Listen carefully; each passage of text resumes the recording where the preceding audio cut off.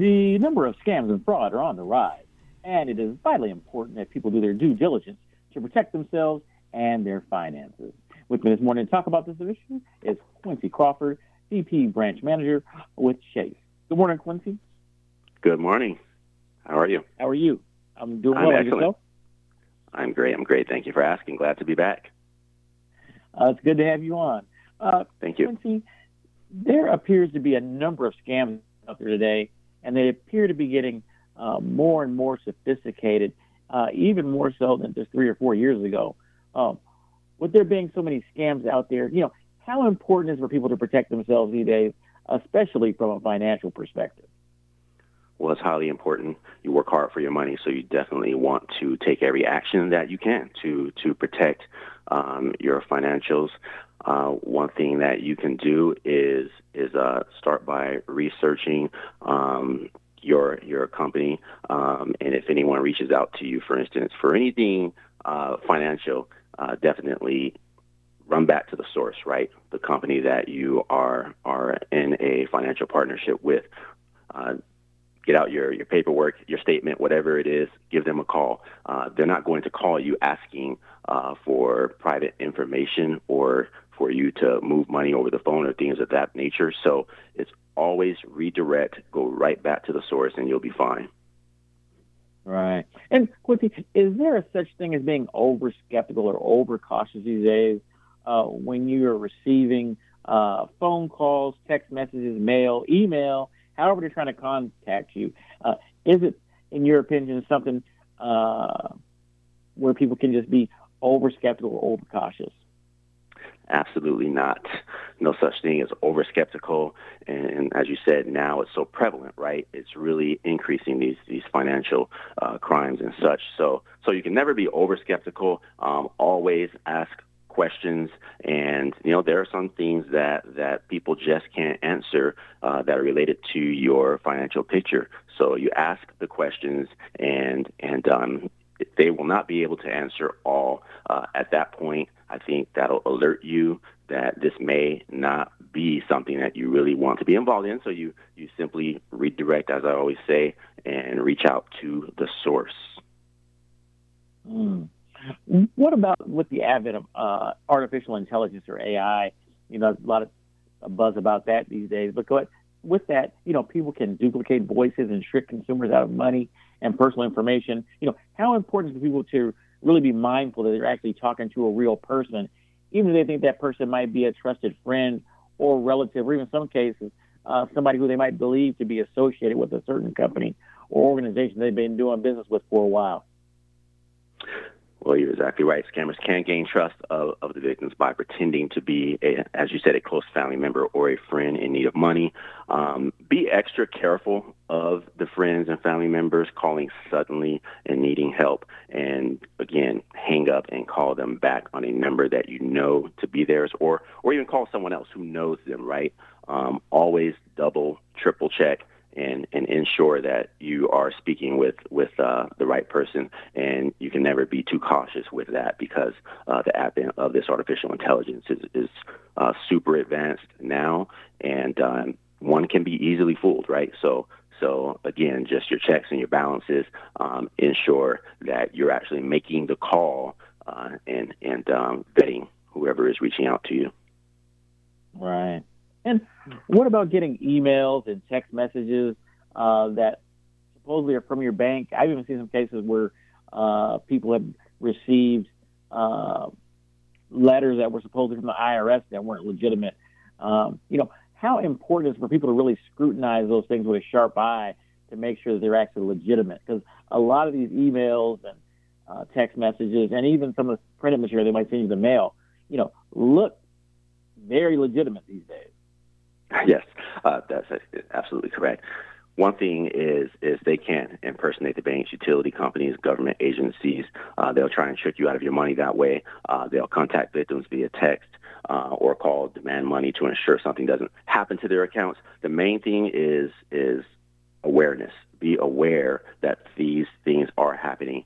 Don't think that, don't feel as though it's something that isn't real or it's unbelievable that this may be a scam because it's highly legitimized anonymized by the scammers. So, they'll say they need information, account information to investigate suspicious activity. They'll spoof and trick you by using even a caller ID from your bank or website links that look legitimate. So, if someone calls you and tells you there's something wrong with your account, I'll say it over and over: hang up, call your bank directly using the number on the back of your card, your statement. Just redirect every single time. Right. And Quincy, I know in the past a lot of the scams were targeted towards older people. I don't necessarily know if that's the case anymore or not, but it seems like these days, really it's kind of an open season on any and everybody when it comes to scammers. Yeah, that's right. That's right. There is a misconception, right? More recently, that it's always an older individual who is being scammed, but now the numbers are increasing that it is of a younger generation who is being scammed now, and that's how sophisticated all this is, right? Now younger people are falling for it. So, and a lot of the times they have that familiarity with the online tech and things of that nature. So you would think that they would be able to figure it out. It's not happening, right? It's becoming more prevalent, and that means that even the younger folks must be diligent in vetting whoever is calling them or reaching out to them. And again, I can't say it enough, man. Redirect. Do not respond to people who are calling you out of the blue. It doesn't matter what they have or what they're asking you for.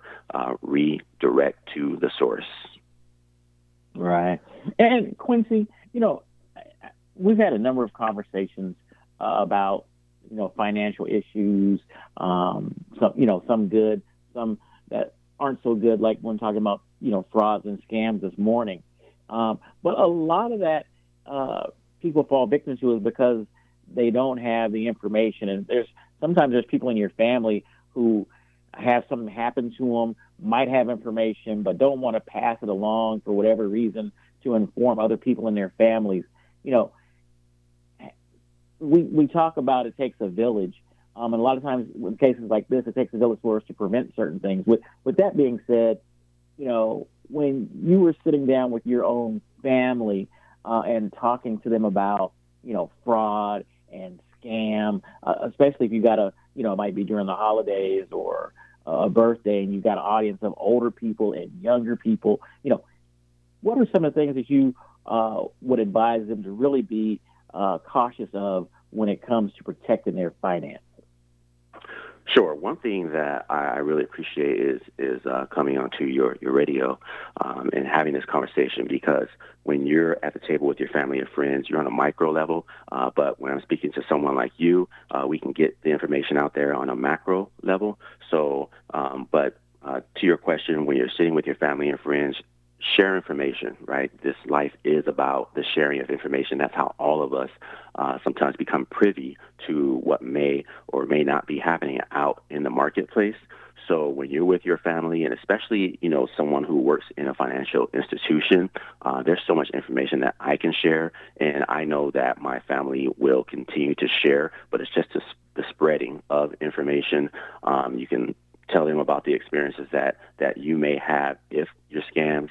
And the conversations shouldn't be a one-off, right? I mean, anytime you're able to talk about this or speak about this, do so. Help your family, help your friends start to instill behaviors and actions that will allow them to avoid any types of scams, because it starts early so that you have these natural reactions to these calls, right? Hang up the phone and make the call to the institution, not providing your information, asking a few questions from the would-be scammer. Just sharing this type of information with people will give them insight to how to, in order to avoid all of this. And I don't think that there is oversharing in any manner. So. Right. And Quincy, is there anything that you feel is important in this conversation for the scams, that we haven't covered so far? I want to give you an opportunity to really piggyback that, but really speak directly to our community this morning, to what you feel that is important for people to be aware of, or different tips that you might have for them at this point in time related to really just protecting themselves from fraud or scams. Yes, the first thing is creating strong passwords for your online accounts. Change them often. That can also help protect your digital footprint. With your passwords, use phrases and just nice long phrases. If you're not aware of even emerging threats, you can protect yourself from becoming a victim by, again, refusing to give your information. Some people should even look into or most people should look into using digital wallets, for instance, because they're able to protect you a bit more than having your debit card and just using that, swiping that.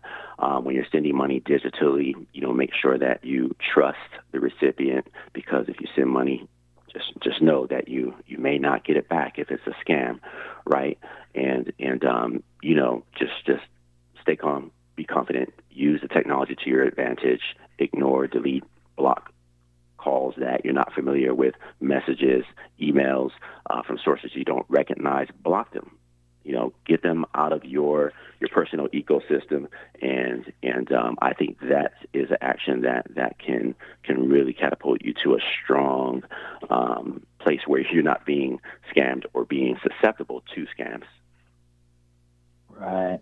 And Quincy, before I let you go, what should people do if they feel that they might have been victimized by a scam, or all of a sudden realize, that they've been a victim of a scam? Well, I will say be calm, right? If you become a victim, do not be embarrassed. It happens to, very respectful, smart people every single day. Simply report what happens to you, but you must act quickly.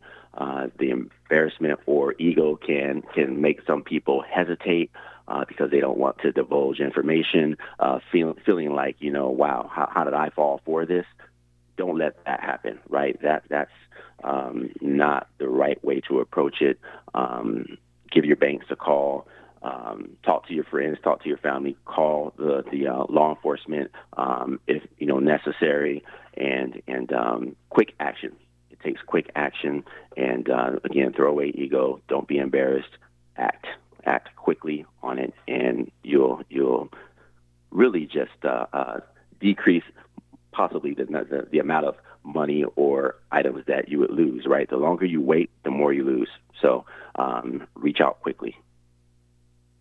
All right. Well, Quincy, I want to thank you, as always, for joining us on today's show and just getting this very important information out to our community. And hopefully your words of wisdom will inspire people or encourage people to do some things a little differently and have a little bit more caution when it comes to protecting their financial situation or their finances from scammers and fraudsters that are out there. That's exactly right. And I appreciate being able, again, to come onto your show and share. And I will say this, for more fraud and scam prevention tips, if you have a pencil or pen out there, chase.com/security tips is a great website. It gives you so much insight to what may be going on out there, and maybe some of the scams that maybe one has fallen for. It'll give you more insight to that. And there's also a great website that the government provides. It's www.ftc.gov. You can actually look into that, and there's just a plethora of information, and it's very educational, and it can really save you from any future heartache from becoming a victim of a scam. So definitely look into that, and keep listening to Seattle Media as well. So, all right. Appreciate it. Quincy, I'm going to ask you to give I'm going to ask you, thank you for that. I'm going to ask you to give those web addresses out one more time. I missed that. What was that? I'm going to ask you to give those web addresses out one more time. Oh, yes. So chase.com/security tips. And then there's also Foxtrot Tango Car Cash.gov, FTC.gov. All right. I appreciate it. Have a great weekend.